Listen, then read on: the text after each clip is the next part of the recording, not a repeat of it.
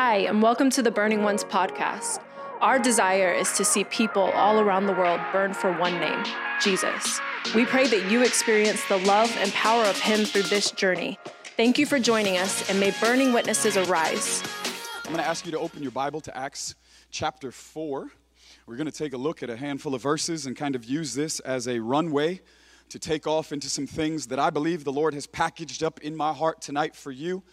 And I believe wholeheartedly that God desires tonight to fill us with His Spirit in order to give us more boldness to live faithfully for Him in the days that you and I are experiencing right now. Because without the infilling of the Holy Ghost, you and I don't have a shot. We don't have a shot without God's Spirit on the inside of us. But praise God, as Paul tells us in Romans, that the Holy Ghost has been shed abroad in our hearts, that it is a down payment, that it is a deposit, that it is a pledge of things that are to come. Well, I don't know, but yeah, I'm excited about that. As you are opening to Acts chapter 4, we will get there in just a moment. I want to take just a second and honor your pastors. You see, I always look forward to coming and being with you guys. Specifically, we were just recounting a couple of minutes before the gathering. This has been a long time in the making. It was 2015, I believe. I'm looking for Pastor Romeo. 2015.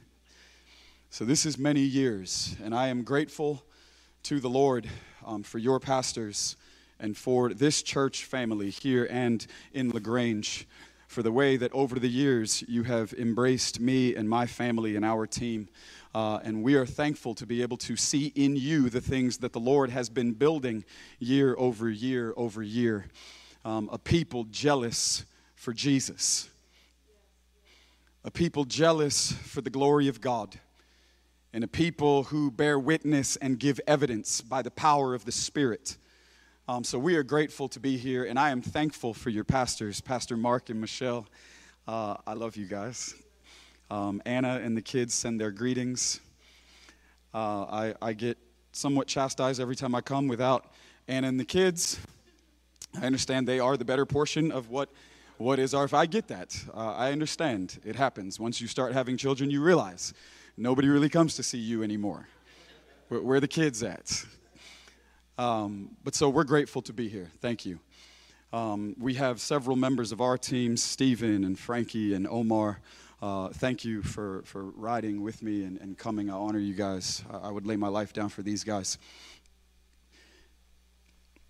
Acts chapter 4, as we are going to look at a couple of verses here, we will read the verses to begin, and then, like I said, use these to jump into several places. If you're taking notes, I just apologize to you in advance.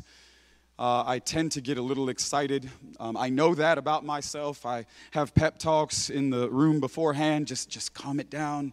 Just keep it together. But it's not an act. I promise you, something happens. Jeremiah said that even if I wanted to deny him, I would not actually be able to, because there's a word that he has put in my bones. And from the inside, it's gotten into me. And every time I think about him or every time I speak about him, what he's deposited on the inside of me, it just takes root and it takes fire. And it's like fire shut up in my bones. All right, Acts chapter 4. We are reading here in Acts 4 about Peter and John. They have just recently gone to jail for a healing in chapter 3 that is broken out in the streets. Peter and John are a part of the 12 who were with Jesus. And after Jesus was crucified and then was raised from the dead, the 12, the apostles, the disciples, those that walked with him in close proximity, that those 3 days while Jesus laid in the grave, things looked a little sketchy. They didn't really know where the story was going. They had left everything in order to follow this man, and they had put their faith, their hope. They believed, and they believed to the degree that they left all things in order to follow him. And then he died. And things didn't look so good for a couple of days. But you see, we have the whole story. They were living the story. And he died. And they were hiding and they were huddled up. And then he walked through a wall and he was alive again. And I'm sure that they were like, hey man, you had us worried for a couple of days, but we're glad you're back. And he was back, and they said, you have raised from the dead.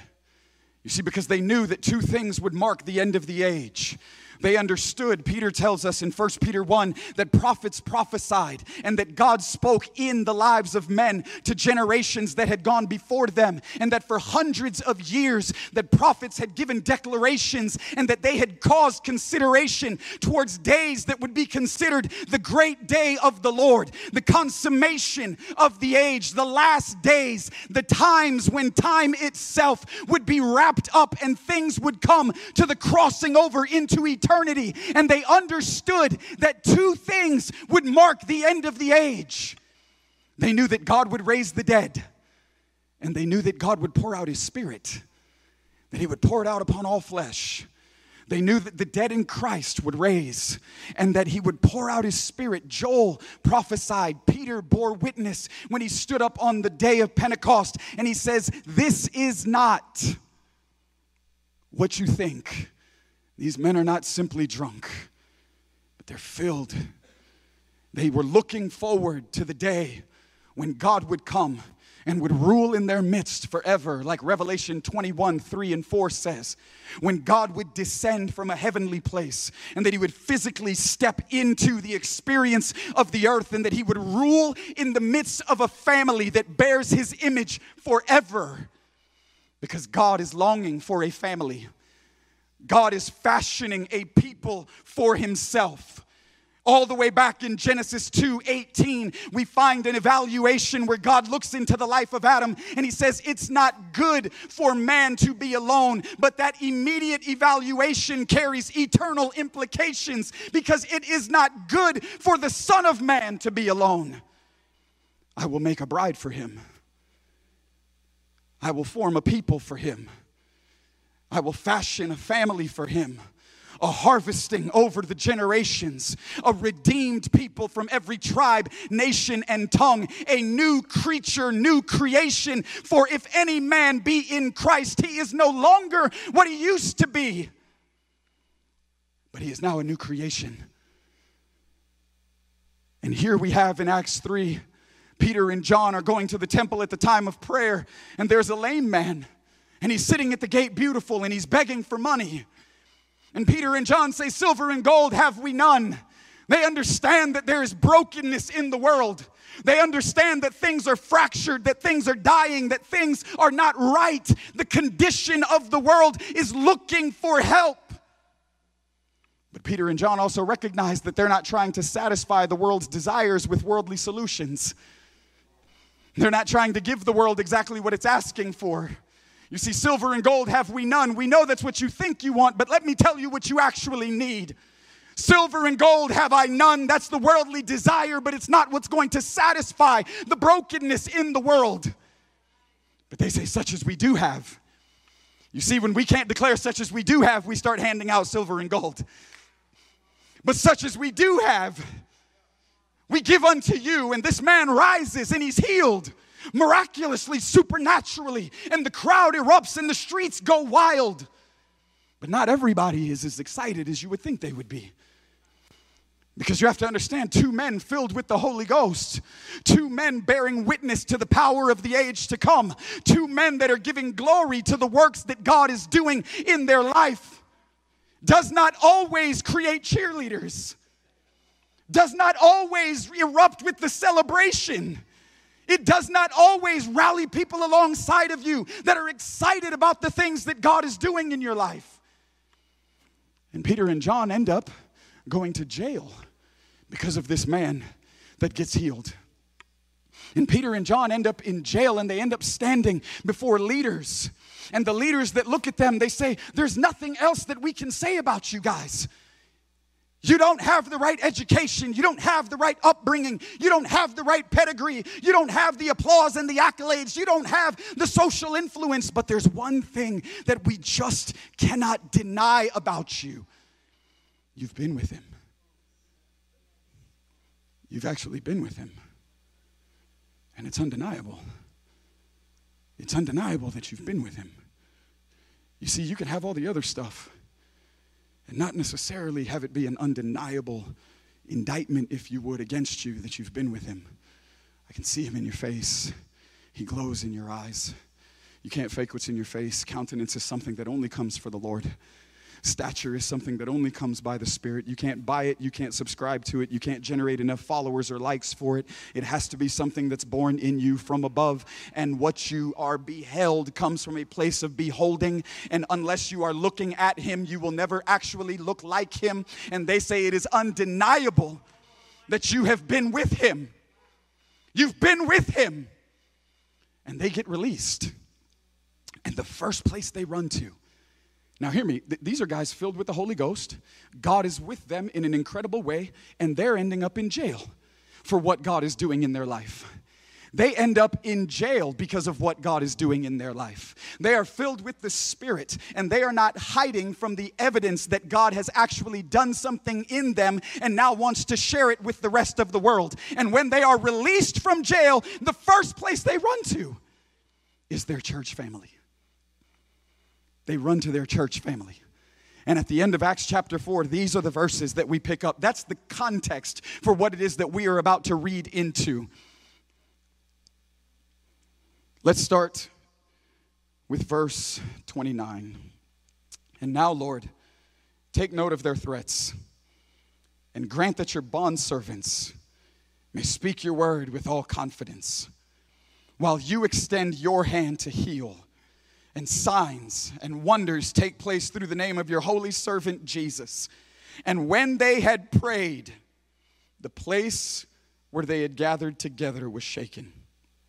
And they were all filled with the Holy Spirit and began to speak the word of God with boldness. They were filled with the Spirit in the midst of adversity. There was hostile circumstances against them as a people. It was a direct assault against them as a community, as a family in the earth, bearing the image of Jesus and giving evidence to what it was that Jesus was doing in the earth. There was an assault. There was accusations. There was threats. He says, listen to their threats. Hear the way that they are coming against us. But this is what we are asking you for. We're not asking you to put us on the witness protection program. We're not asking you to hide us in our homes until things are safe again. We're not asking you to bury us beneath the sand so that we can just have our own little clique and involve ourselves in our own little community and do our own thing while the time goes by. This is what we need. Fill us with your Spirit. Give us more boldness so that we can go back out into the midst of the darkness, into the brokenness, into the chaos, into the hostility. To do what? To preach your word. To preach your word. Not to preach my political opinion. Not to preach my conspiracy theories. Not to preach my American entitlements. Not to preach my newfound definition of revival, which is just the restoration of my luxuries and comforts. Give us more boldness so that we can preach your word. Fill us with your Spirit so that we can keep bearing witness. Do something in us to where we cross over the threshold of fear so that we can be faithful to you in the days that you give us. Because I believe that they overcame him by the blood of the Lamb and by the word of their testimony. Praise God. Those of you that know, you know that's not all the verse. Having loved not their own lives, even when confronted with death. We are living in some wild days. We are living in some chaotic moments. This is a season of unprecedented adversity and hostility that is reaping upon a global people that has been unlike any other time that I personally have experienced in my life. But these are the days when God thought about your life and planted you in this generation to be here. When God was thinking of the problems, when God was thinking of the brokenness, when God was thinking of the plagues and the political corruption and the economic crisis, and he was thinking about all of the rioting and all of the dividing and all of the hatred towards people groups, he thought about you as a solution.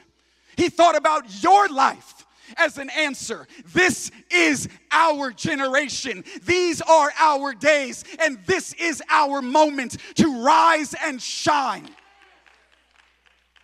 Paul says that it's in the dark night sky in Philippians 2, where you and I are actually hung in place to shine like bright stars. Where in the midst of darkness, in the midst of corruption, in the midst of brokenness, you don't need fire on your life to stand in light, comfortable places. You need fire on your life when times get tough. You need fire on your life when things are hard. You need fire on your life when there's great darkness. And Paul says it's in these moments where our lives are like bright stars hung in a dark night sky. This is the hour to rise and shine. This is the moment where we become a people that are set apart, a city on a hill, a beacon of hope. These are the days that God has considered our lives and strategically assigned us to the generation that we are in. These are not times to hide. These are not days to bury our head in the sand.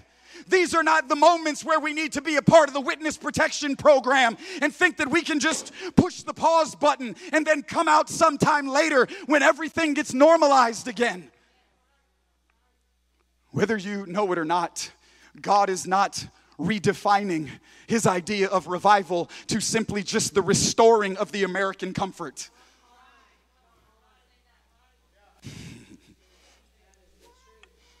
And these are guys that are giving evidence.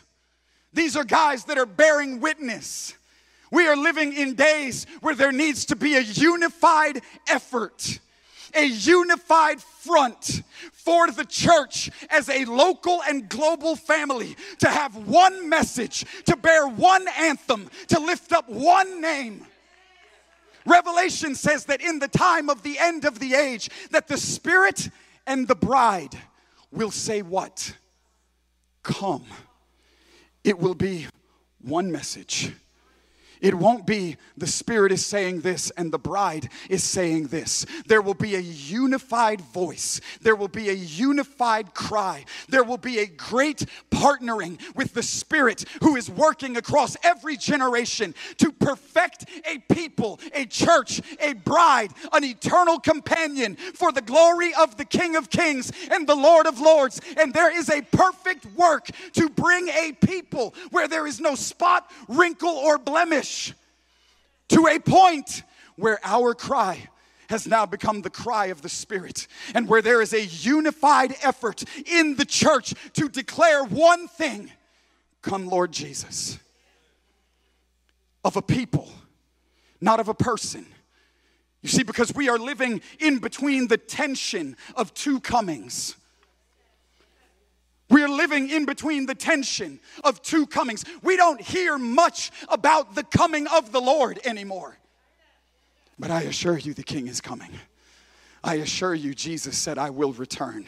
He said it will be as in the days of Noah when the Son of Man makes his entry. He said, when my brothers, Israel as a people, honor me the way that I want to be honored, and they begin to cry out, blessed is he who comes in the name of the Lord. In 1 Thessalonians 4, the writer tells us that there is coming a moment where the trumpet will sound, the lightning will flash, the clouds will part, and the Son of Man in all of his glory, he will return. But we're living in between the tension of the first coming and the second coming. And prior to the first coming, there was a man who became visible in the wilderness. The Bible tells us in Mark chapter 1, verse 4, that John the Baptist had an appearing out in the wilderness. He was always visible to God, but God made him visible to a region. There was something that was on John's life that God wanted the rest of the world to see. There was a cry that God put in John's heart that he needed the rest of the region to hear. And John didn't raise up and try to turn on his own light. God always saw him, but he caused everyone else to see him. And John erupted out in the wilderness, and he began to champion a phrase that no one had ever heard. He began to declare, behold the Lamb.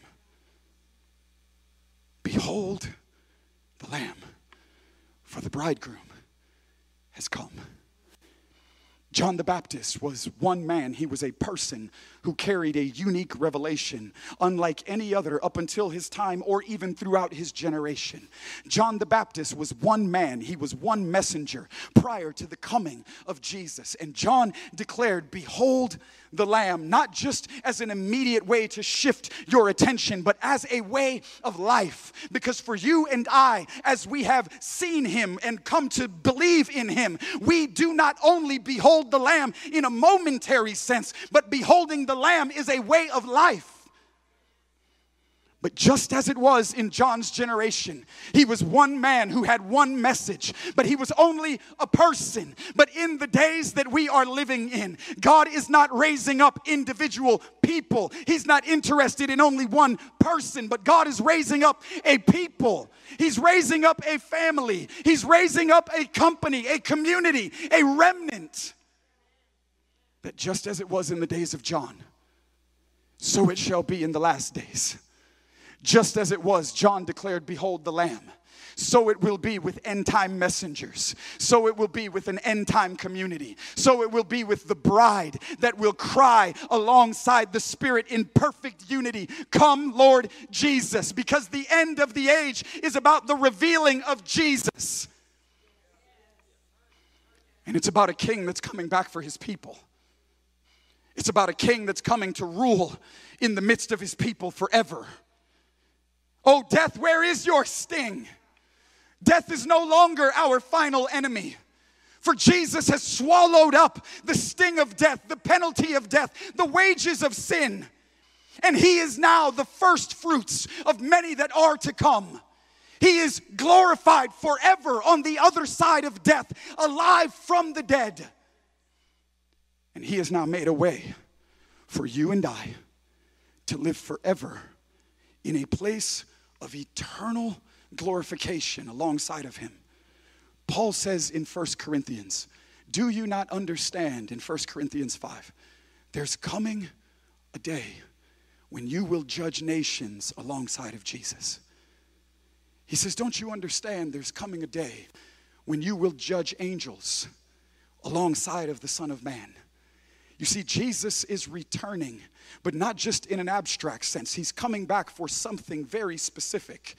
He's coming back for a family. He's coming to rule in the midst of a people that love him and love one another. If we are despised, so to speak, by the idea of family, what do you think you will do for all of eternity when the Son of Man returns and the King comes to take his place in the midst of a family that he longs to live with in the place of eternity? If we do not find ourselves inclined to the idea of family now, then what is our idea of what we will all of a sudden like when we cross over to the other side of our final breath?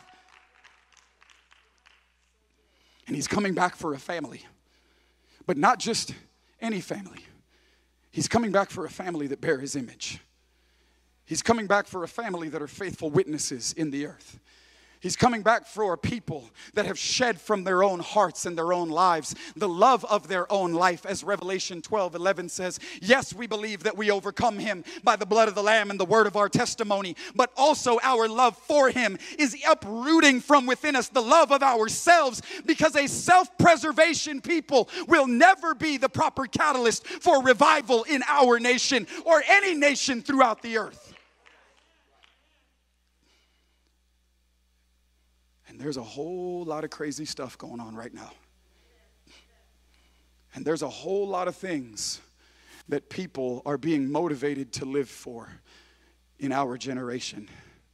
And with all of the craziness and all of the hostility, I encourage you that if there was ever a day in your life with all of the assurance that you could muster up on your part, these are days to walk deeply and intimately with the Lord.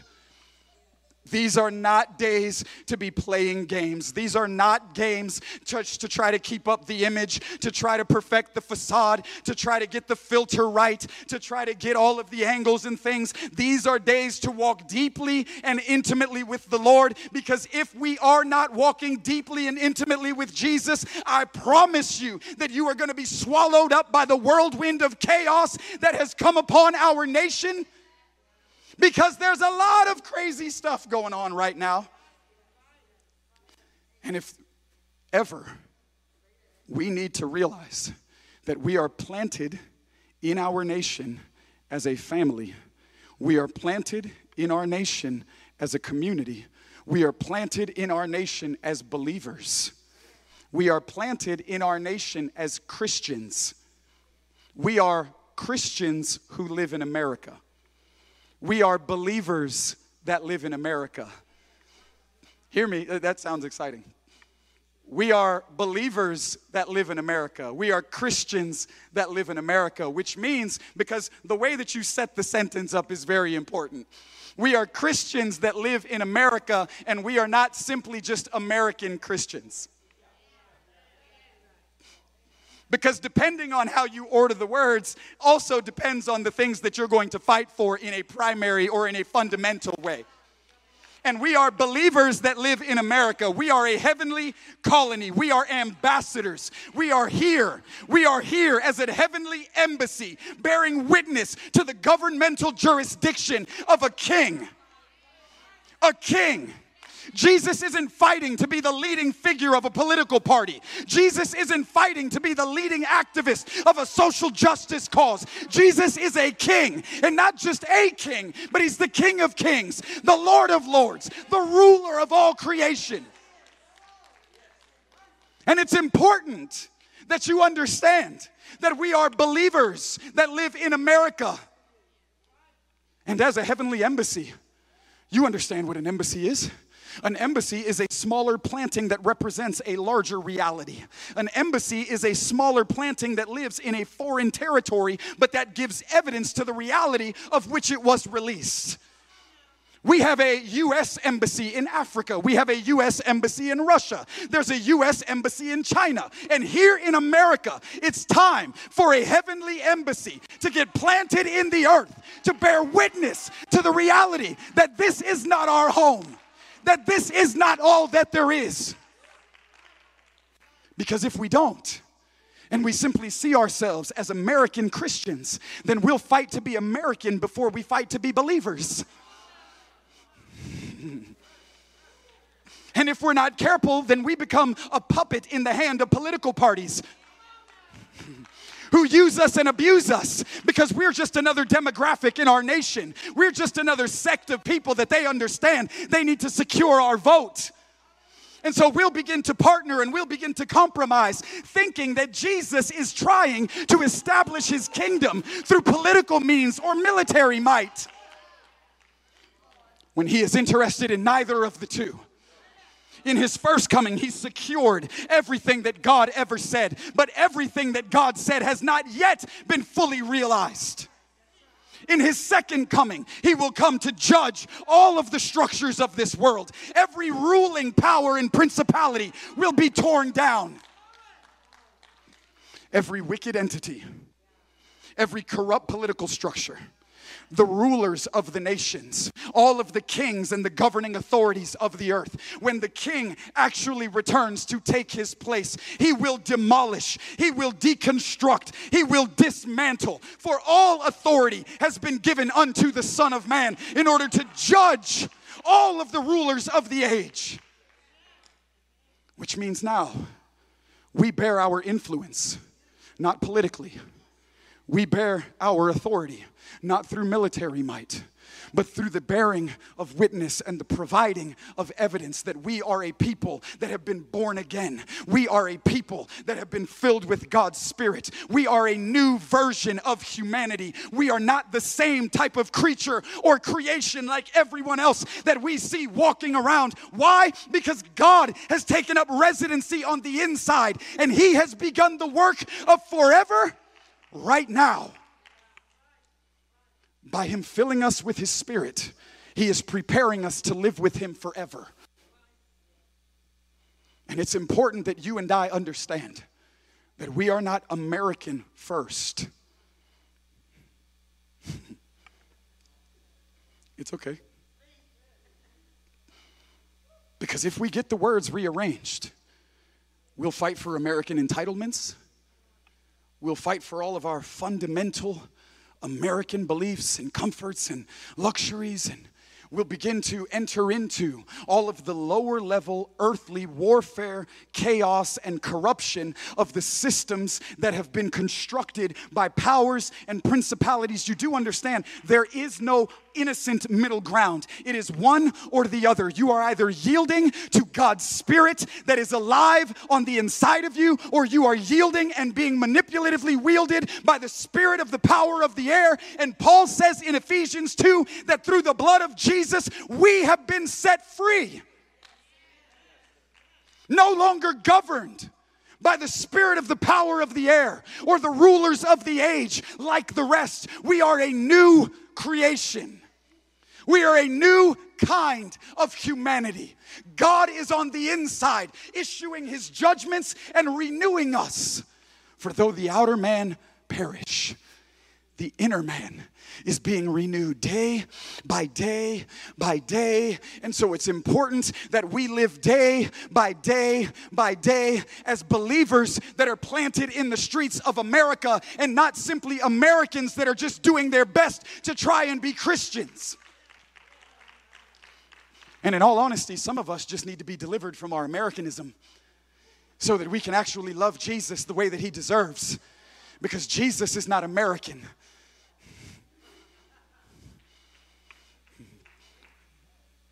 Newsflash. Jesus is not Republican. We're just going to push some buttons.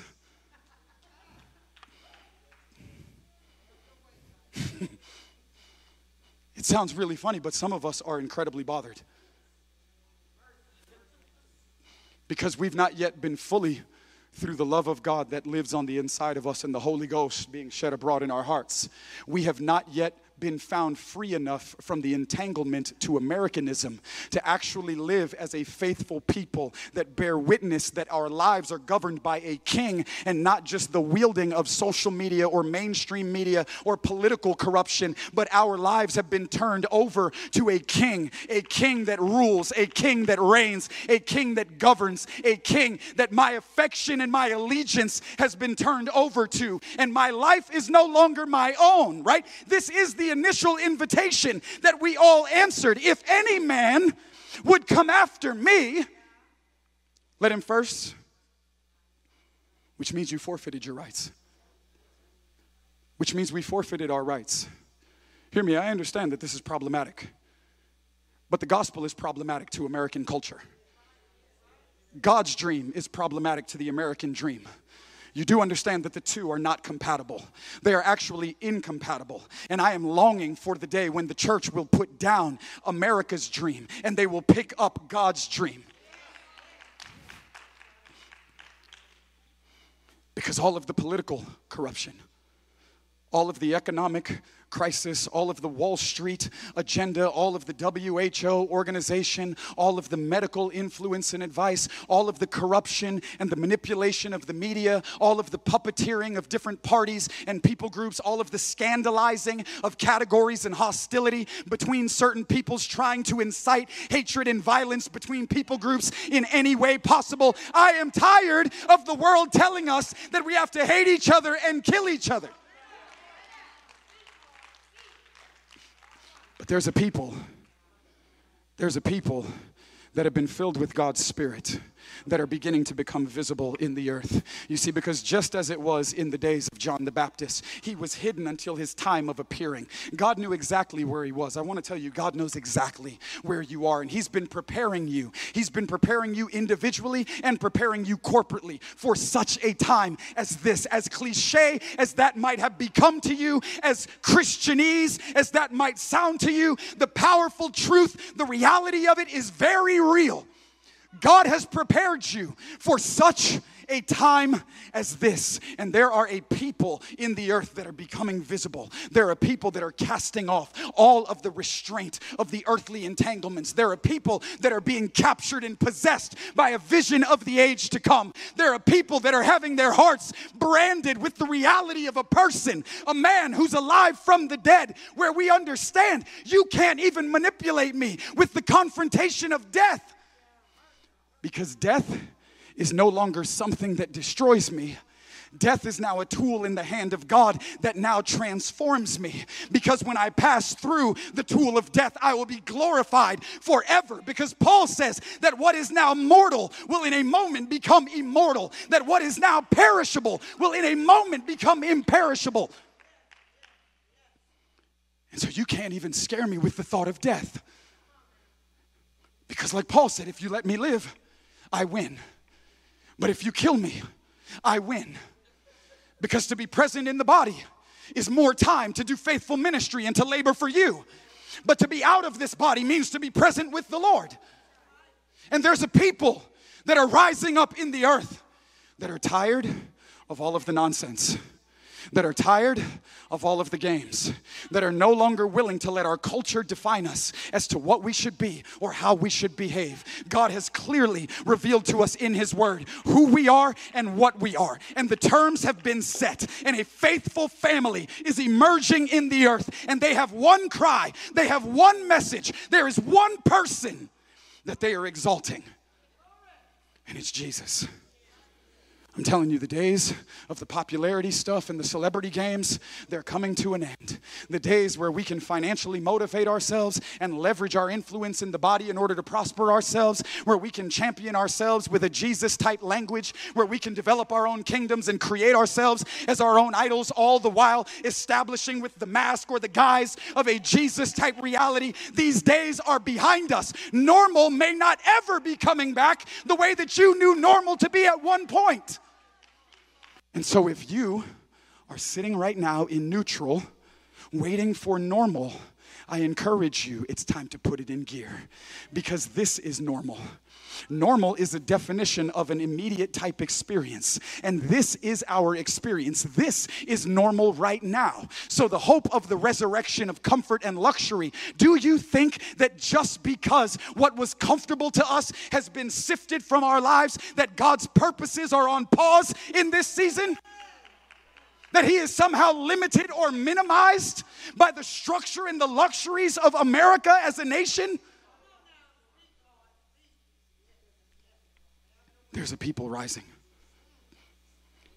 And they're ready to bear witness even to the point of the loss of their lives. Because once I understand that this world is not my home, this world is not my home.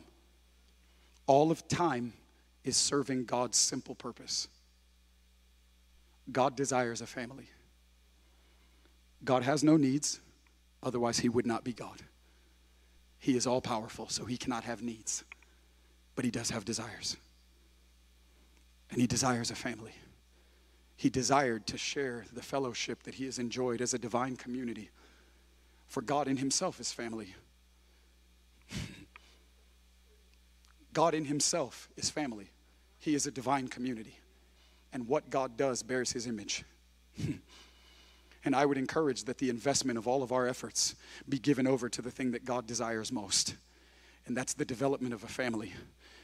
Because all of time, from beginning until it climaxes, until the consummation of the age, until the end of the final days, when in a moment, with the twinkling of an eye and the sound of a trumpet and the lightning flash and the skies part, when the Son of Man comes riding on the clouds in the glory of His Father with a myriad and hosts of angels in order to bring salvation to creation and the created ones. This is what Romans declares. All of creation is longing right now and groaning because it realizes things are broken. They are not right. And the world in its brokenness is crying out, but it does not realize what it needs. And even creation itself is waiting for the moment when God wraps it all up and brings it into a perfect place of reconciled harmony as He originally desired. And from the beginning to the end, everything that God is desiring and doing in between is for the development of a people.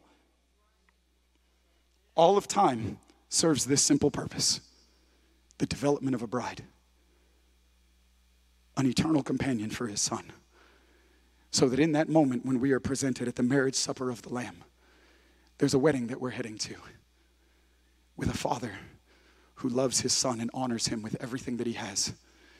And by His own Spirit has been perfecting a bride that Jesus thought was to die for. a bride that the Son gave his life to have, that he could live with in the place of eternity on the other side of our last breath, not even necessarily fathomable to us because of how immediate and time-governed our experience is. But all of time is serving the purpose of God's development of a people. This is God's point in time. And so while we have time, what is it that we do? We yield to God. And as we are filled with his Spirit, we do what Jesus did. We preach the announcement of the gospel.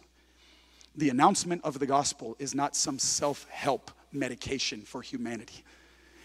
The announcement of the gospel is not, hey, God loves you and has a great plan for you. He wants to give you the American dream if you would just give him your heart. The announcement of the gospel is not, hey, if you come to Jesus, he'll give you the girlfriend you always wanted. He'll give you the raise that you've been looking for. He'll give you the house with the white picket fence and the little dog that every reality show has. This is not the announcement of the gospel. The announcement of the gospel is the King is coming again.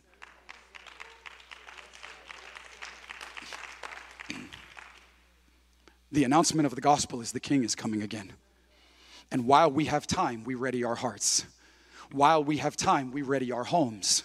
While we have time, we announce it to our cities that there is a day coming when every knee will bow and every tongue will confess, because the King is going to return the way that he said he would. And in the day that he returns, he's coming with his rewards and he's coming with his judgments. And both will be held in perfect, beautiful tension. But the King is coming back, which means we don't preach to get famous. We preach because the King is coming back. We don't labor faithfully in the church because we want to be the biggest one in our state. We labor faithfully to the development of a people and a family because the King is actually coming back. And while there is time, we have time to give our attention and our effort to the thing that God desires, which is a family.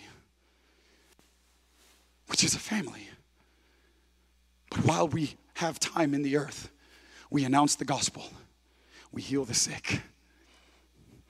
We cast out devils. We raise the dead.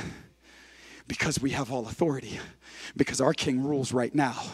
But right now he rules heart to heart. And he has established his kingdom by his Spirit. And he's alive in us and he rules over us. And we are ambassadors of that kingdom. And so as a heavenly embassy planted in America, it is an imperative that in these days, and they don't necessarily have to be the last days, meaning everybody in the world is a home, because I can't guarantee you that that's what's happening. But what I can guarantee you is that these are your last days.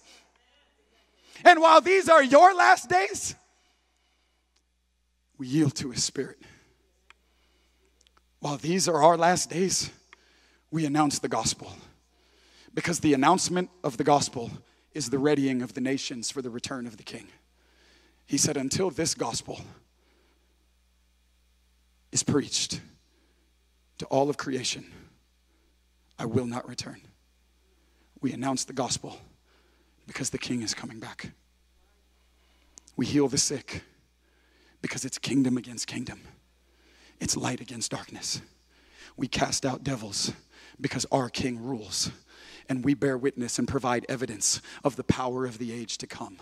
We are a people that are a new creation. Again, we're not the same as every other human because God's on the inside. And he's preparing us now to rule forever with him then. So we preach the gospel. We heal the sick. We raise the dead. And we cast out devils because our King rules.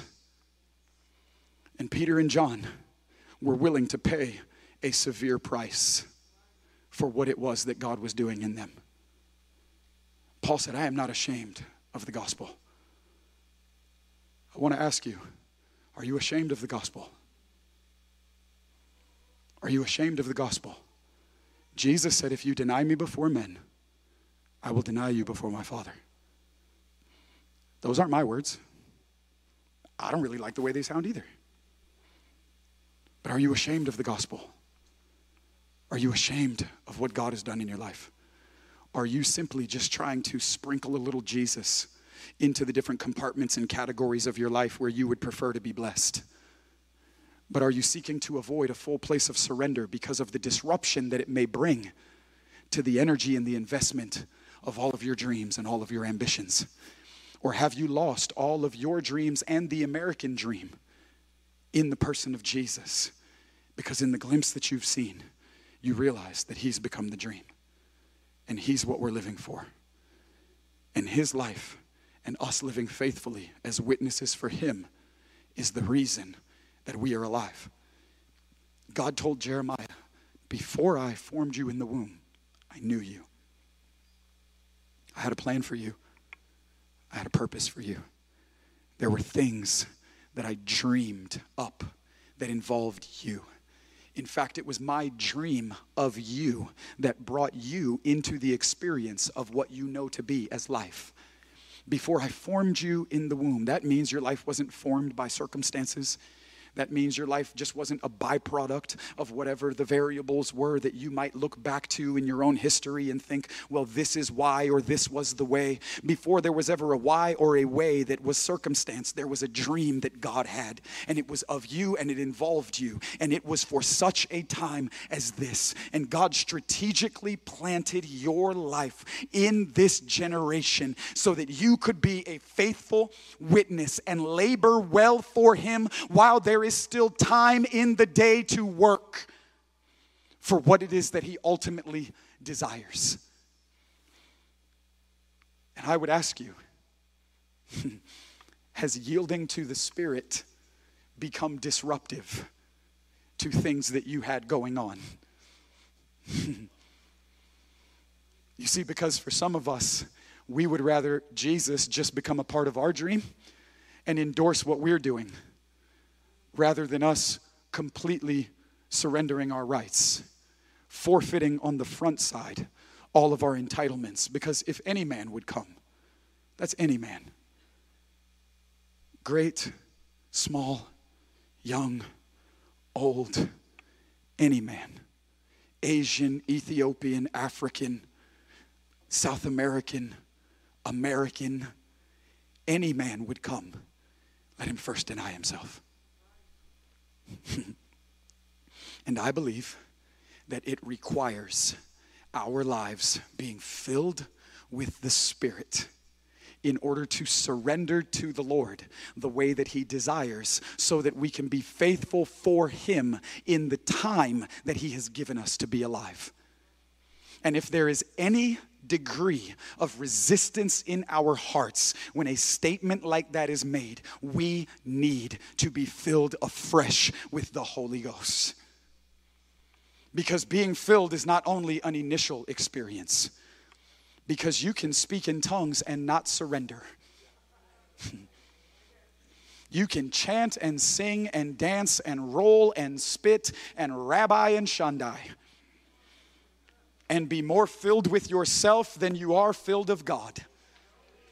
And these are days when we just don't need the imagery of Christianity or even the Ringling Brothers circus of charismania. We need a faithful people that are actually a new creation, that bear his image, that are conformed to his likeness, that carry his glory, that are faithful whether by life or by death, because this will be the catalyst in our nation for a revival and a great awakening. When the church finally wakes up and realizes there's something worth living for, and it's a person. I'm just going to ask you to stand up with me all over the room. There's something worth living for, and it's a person. It's not a political affiliation. It's not a social justice cause. It's not the championing of an activist group. It's not the rallying alongside of the loudest or the most influential or the most powerful sounding or authoritative looking voice. But it's a king. It's a king. And God has given us everything that we need to succeed for the call that he has put on our lives. Ephesians 4:1 says, walk worthy of the call with which you have been called. God has put his Spirit on the inside of us. You are alive from the dead.